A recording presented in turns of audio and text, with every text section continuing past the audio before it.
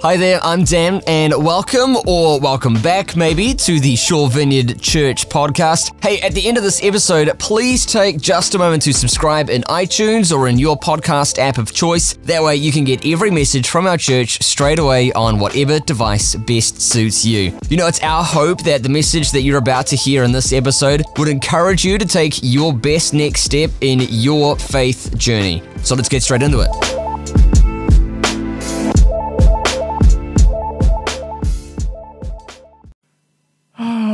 Well, it's good to be here. For those who don't know me, my name's Tim. I was just up there on the acoustic guitar, but I was wearing my disguise of my huge headphones. So it's kind of like a Clark Kent, kind of like put the glasses off. Oh, it's Tim, it's the same guy. I'm an associate pastor here, which is awesome. It's a great privilege.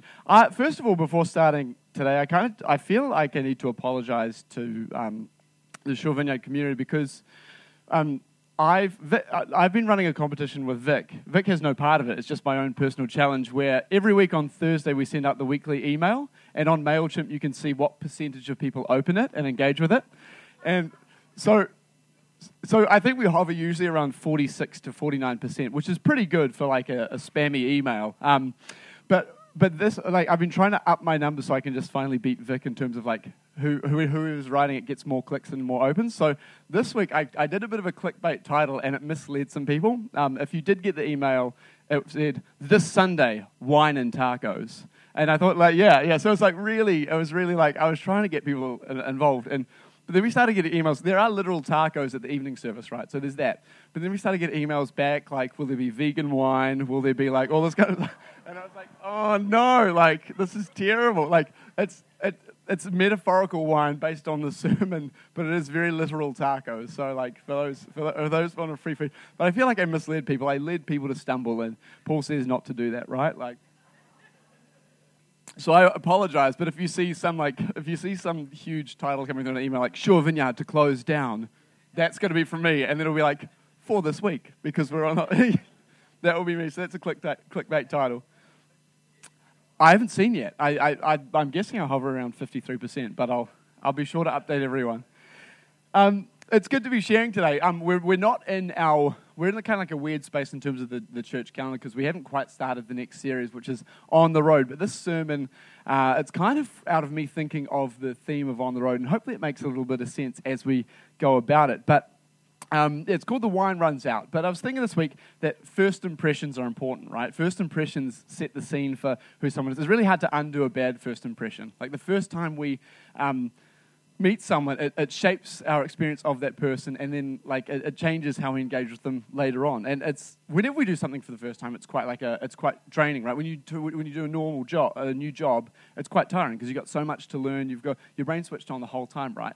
The economist Daniel Kahneman, he talks about this in his book Thinking Fast and Slow, where our brain has two ways of functioning. And the first way of functioning is just by our automatic brain processes where we receive so much stimulus in our life, like so much noise, so many like signals when we're driving, there's so much stuff coming that our brain forms these patterns, they're called heuristics, by which we interpret the world.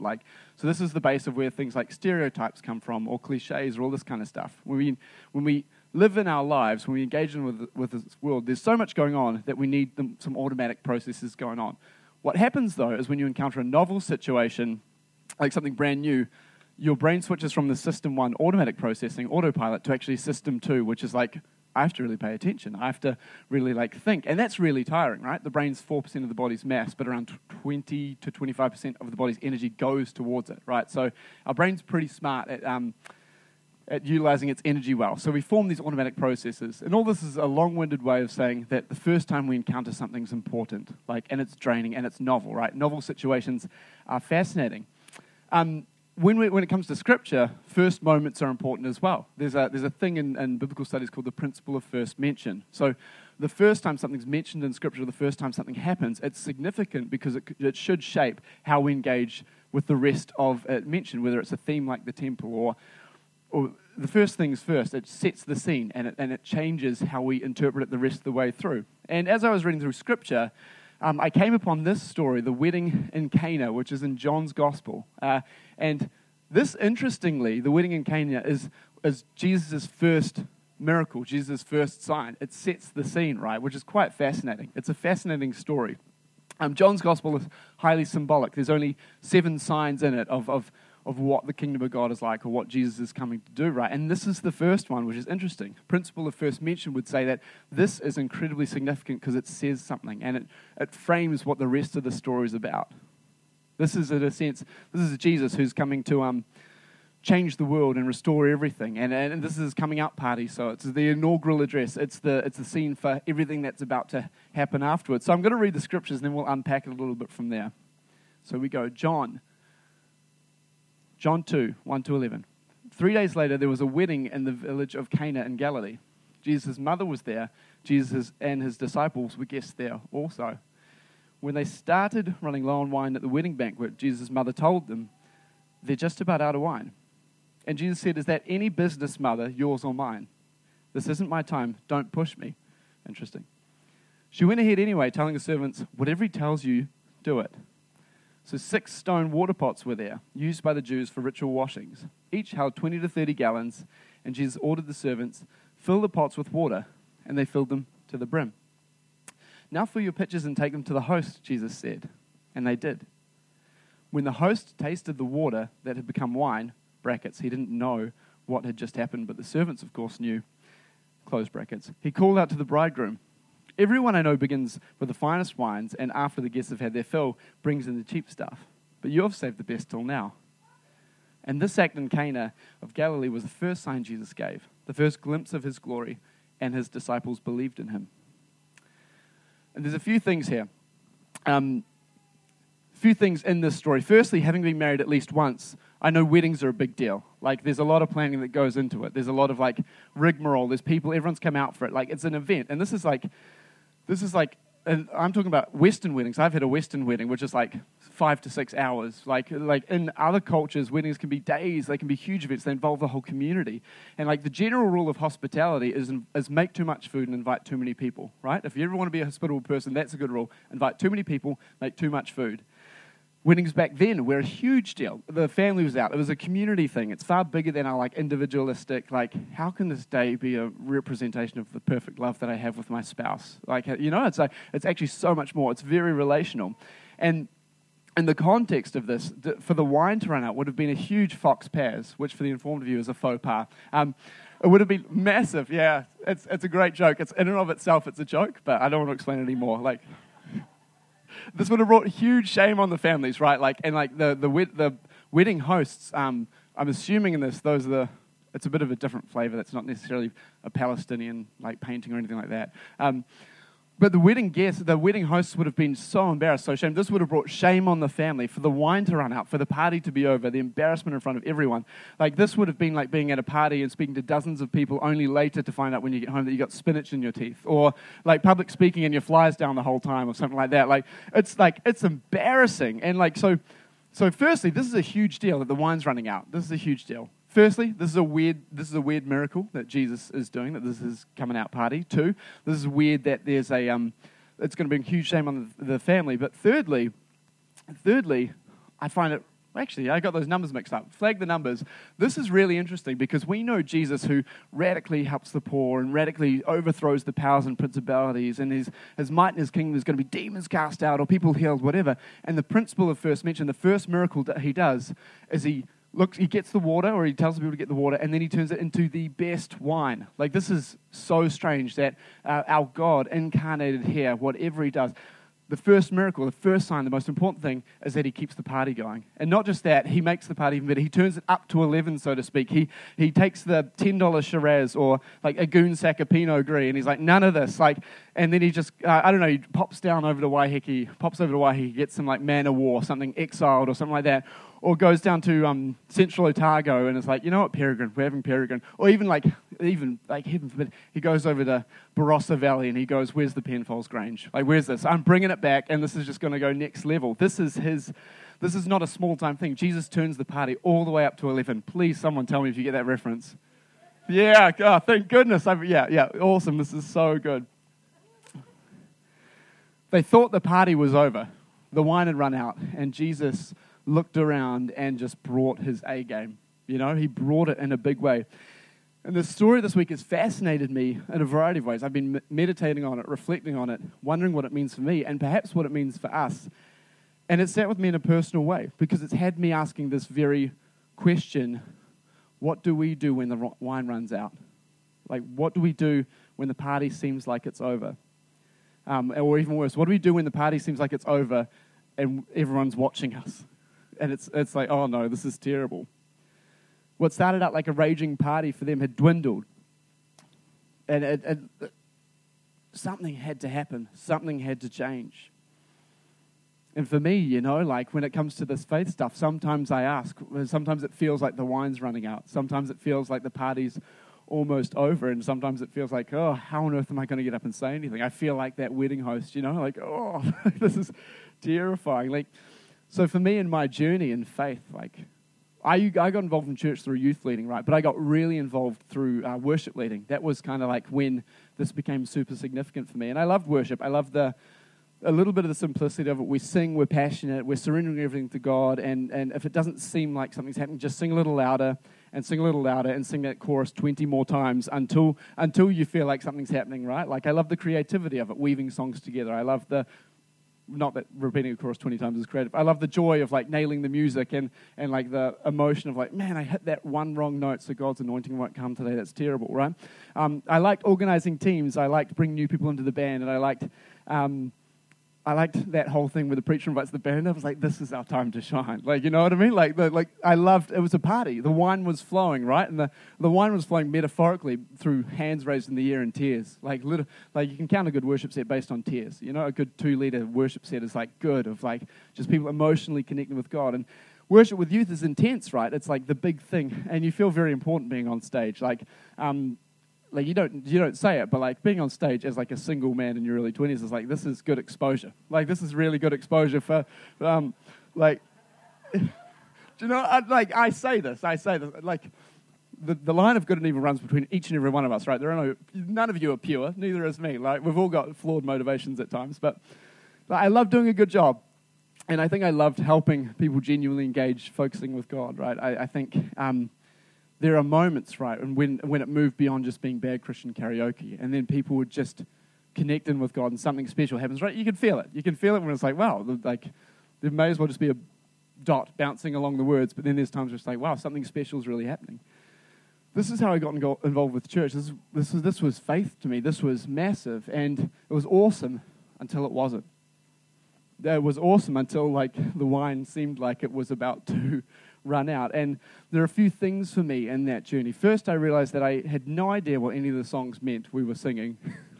I've been singing these words, I've been singing them passionately, but that doesn't make sense to me. Or like, what on earth is that? Or you get whiplash theologically, right? It's like, well, that song's singing about like, I'm so worthless, but you're good. And then you shift to another song, which is a whole different kettle of fish. And it's like, oh man, it's bad for my mental health to try and work out what's going here, right? Like, and the second thing that really made me realize that the wine was running out for me at that point was that for every loud chorus and every worship night we put on, for years, I realized that I'd maybe encountered God once, maybe twice, over a couple year span through this music time, through the hours, through the energy, through the passion, through the surrender.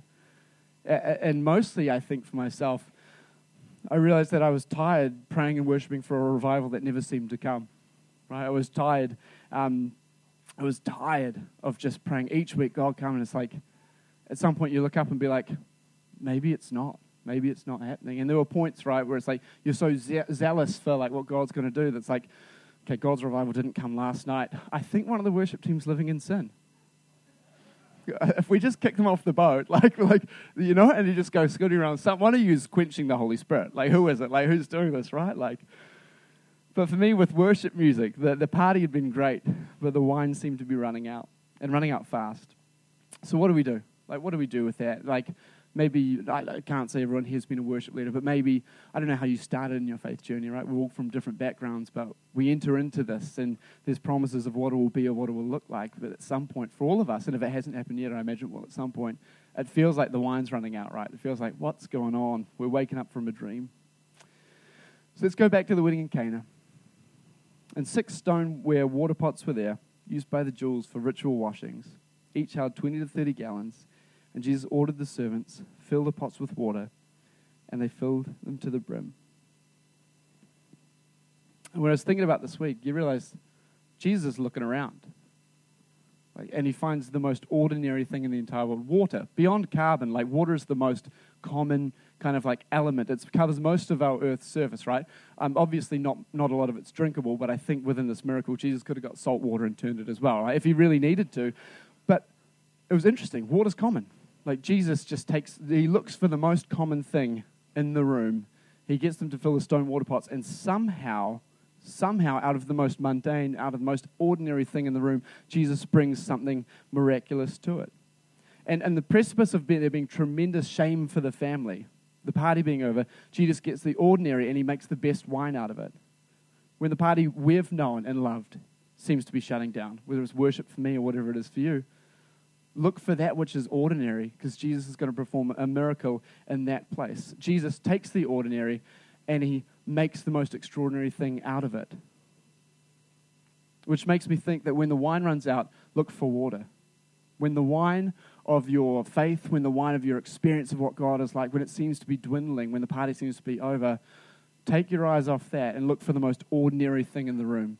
Look for the most simple. For me, I realized, this has been my journey.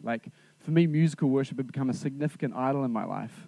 I'd made musical worship such an idol to the extent that everything to do with God, everything to do with what God was doing was reduced to an hour and a half on a Sunday night. That's where God was going to move, right? And that's fine, but it also meant that the rest of the week didn't matter, because the rest of the week only pointed towards this Sunday night moment. Everything pointed towards that. And this passion for this moment on a Sunday, it drained my energy, it drained my focus, it drained my perspective for what was happening in the rest of the week. And there was a point, and this was where it changed for me, right? This is where it changed. It was when I read Paul writing to the Romans in Romans 12:1. He says, take your everyday, ordinary life, your sleeping, eating, going to work, and walking around life, and place it before God as an offering. Take your everyday, ordinary life as an act of worship, as an offering. Take your dinner times with your family. Take your commute to work, your walking the dogs, your time with friends, your eating, sleeping, everyday moments. Your Monday through Saturday. The NIV translation would say that this is true and proper worship. See, I thought the party was on Sundays. I thought that's where it was.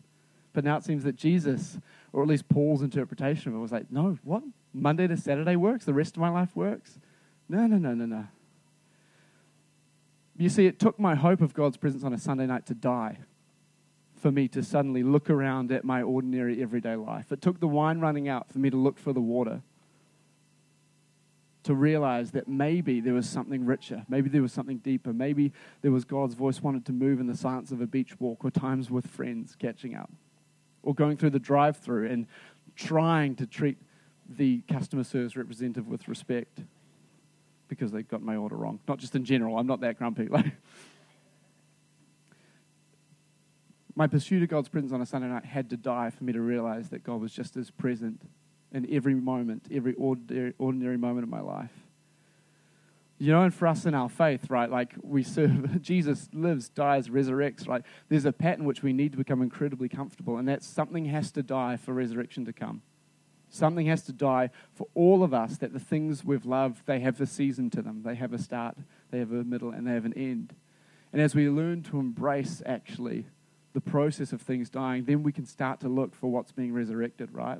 If I was clinging too strongly to musical worship, this will be what it is, I would have never looked around at the ordinary things, the water that Jesus wanted to turn into better wine.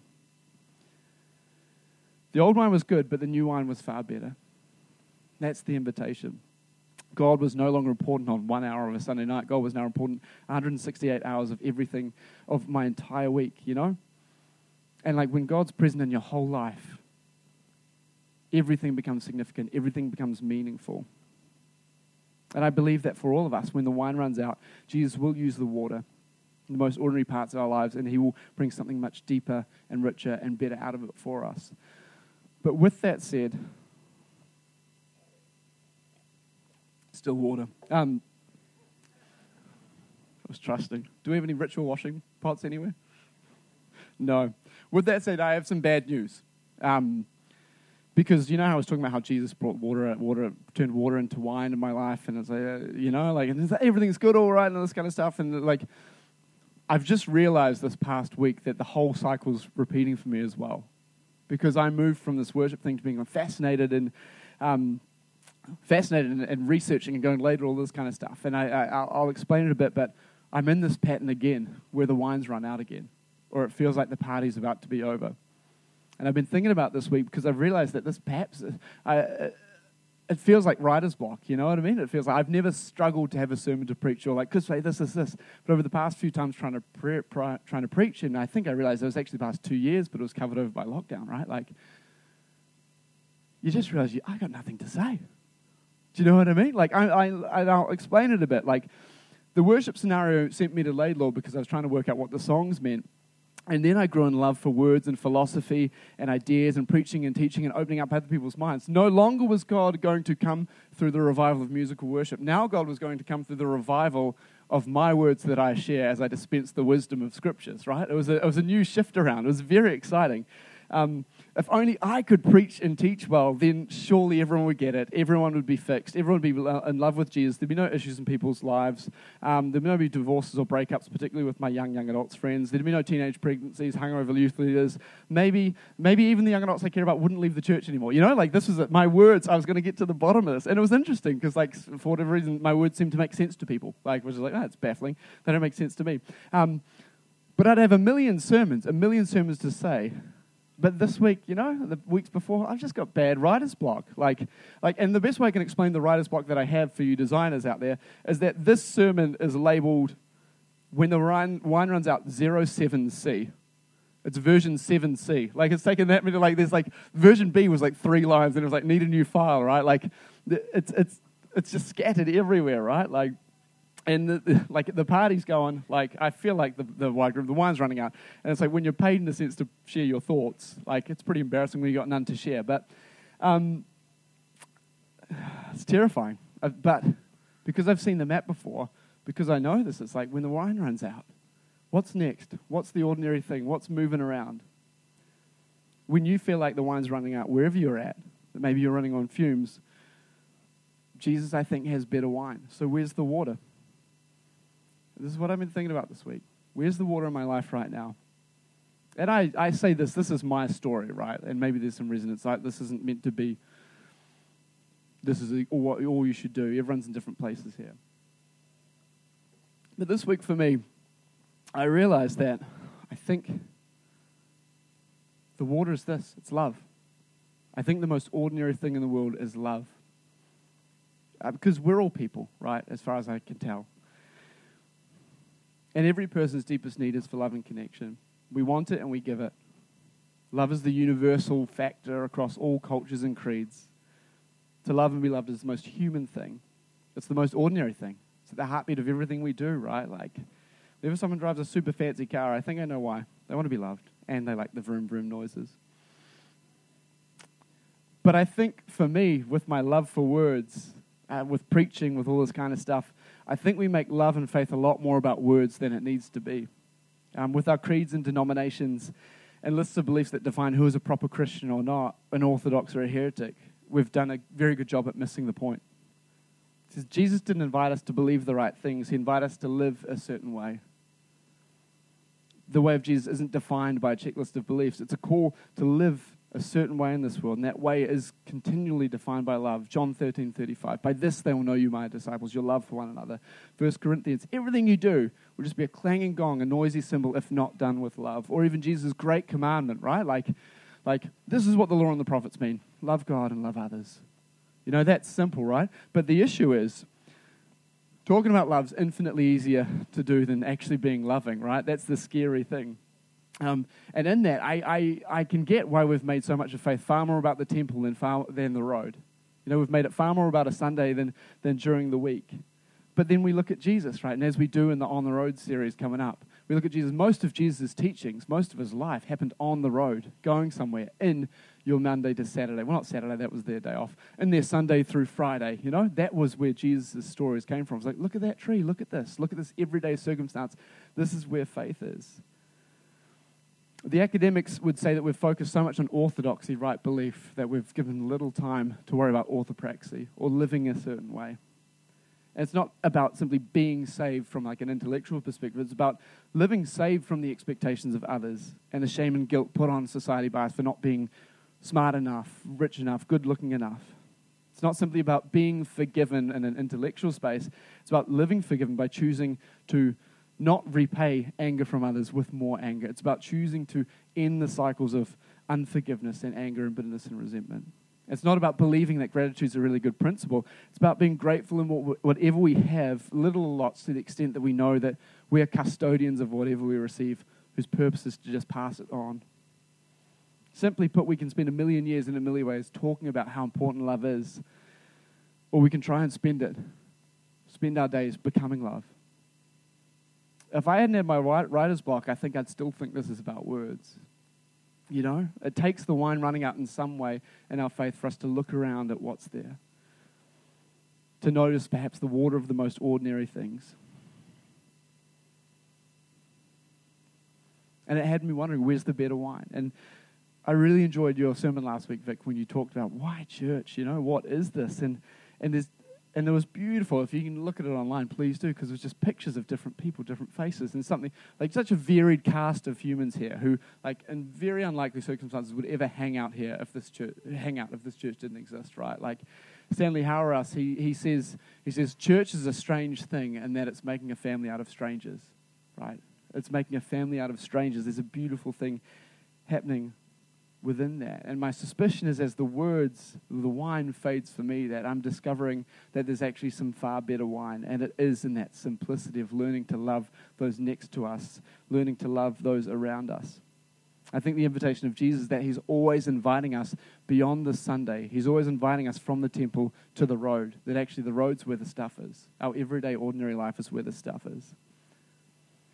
And when we realize that the party we've had on a Sunday is perhaps serving cheap wine, you know, it makes us wonder, like, where during our weeks we would find premium top shelf $30 bottles, you know, and our Monday to Saturday, where's the good wine that he's wanting to transform?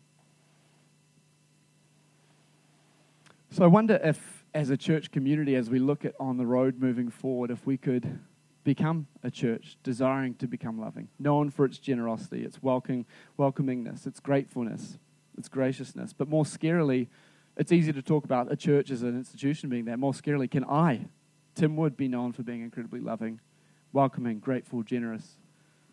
That's much harder. That's a much harder thing. Could you put your name there, become known for the love that you have, the graciousness that you have?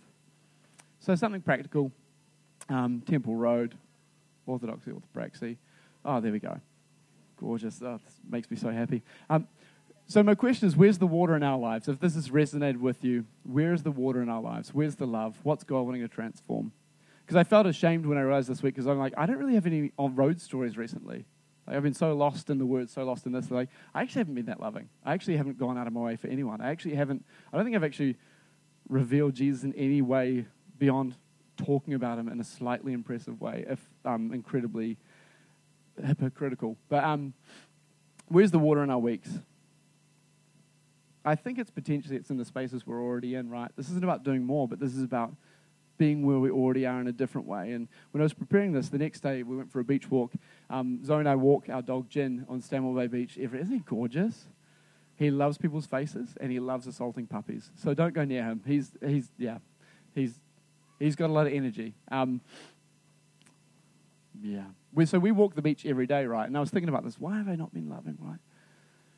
And then on that walk, I realized that we say hi to about 10, 20 different people every single day. And for me, it was like, how can I do that differently? How can I turn the water of this ordinary moment into something richer, into a richer wine? So on that walk, we just slowed down and stopped and chatted just for a little bit longer than the cursory, how are you going? Like, we just slowed down and stopped and chatted, you know. And one of my favorite writers, Bob Goff, he says, I find it so hard to be loving. So what I've decided is I'm going to give people 30 seconds and only 30 seconds. Because some people, that's a tall order, you know, to be loving. But he's like, so I give them 30 seconds of my attention. And then when it gets to the end of that 30 seconds, I'll decide in my head, can I spare another 30 seconds for this person, right? but it changes everything. Like, because 30 seconds, like, a good way to be loving is just give people your time. So can you afford 30 seconds for the most annoying person in your life? Try it this week. It's tougher than it sounds, but it's easier than it sounds. The water, the love, these spaces, they're in the world that we already live in. They're already in your life. It could be your work conversations. It could be your family dinners. A potential challenge, and I don't want to say it because it's too risky, because I don't want to be held accountable to it, but as Zoe and some of my flatmates, they're really keen to, there's dancing, there's rock and roll dancing at the RSA on Thursday night, and Zoe's just like, I would love to go to that. I'm like, oh, but I feel the Holy Spirit just gnawing at my heart in a way of like, you should probably just go and meet some normal, regular people at the RSA. That's not rock and roll dancing. There were very slim Google search image results for rock and roll dancing at the Stanmore Bay RSA. There wasn't like a big, so that was the closest I got. But like maybe the water in your life, maybe when the wine's running out, maybe the water is in something like that. Like join a sports team or jump into something, like hang out with your colleagues after work in a way, or, like just in a meet people who aren't churchy people, and you'll discover a new way of being challenged to be loving. That sounded terrible, like people who aren't in church are hard to love. I'm just saying, I don't mean that, but I think this is probably the most challenging one of all this, right? Because this is easy to say, hard to do. Again, it's a Bob Goff quote.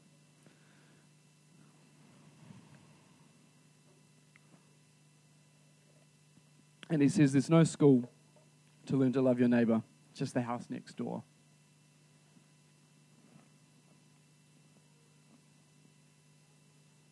And I wonder if this is where the better wine's going to come from when we take this to heart. I feel challenged because I don't know our neighbors' names. It's like, if we take Jesus seriously, that maybe he meant just love your neighbor and see what happens. There's no school for learning to love our neighbor, just the house next door. So when the wine runs out, look for the water, look for that which is ordinary.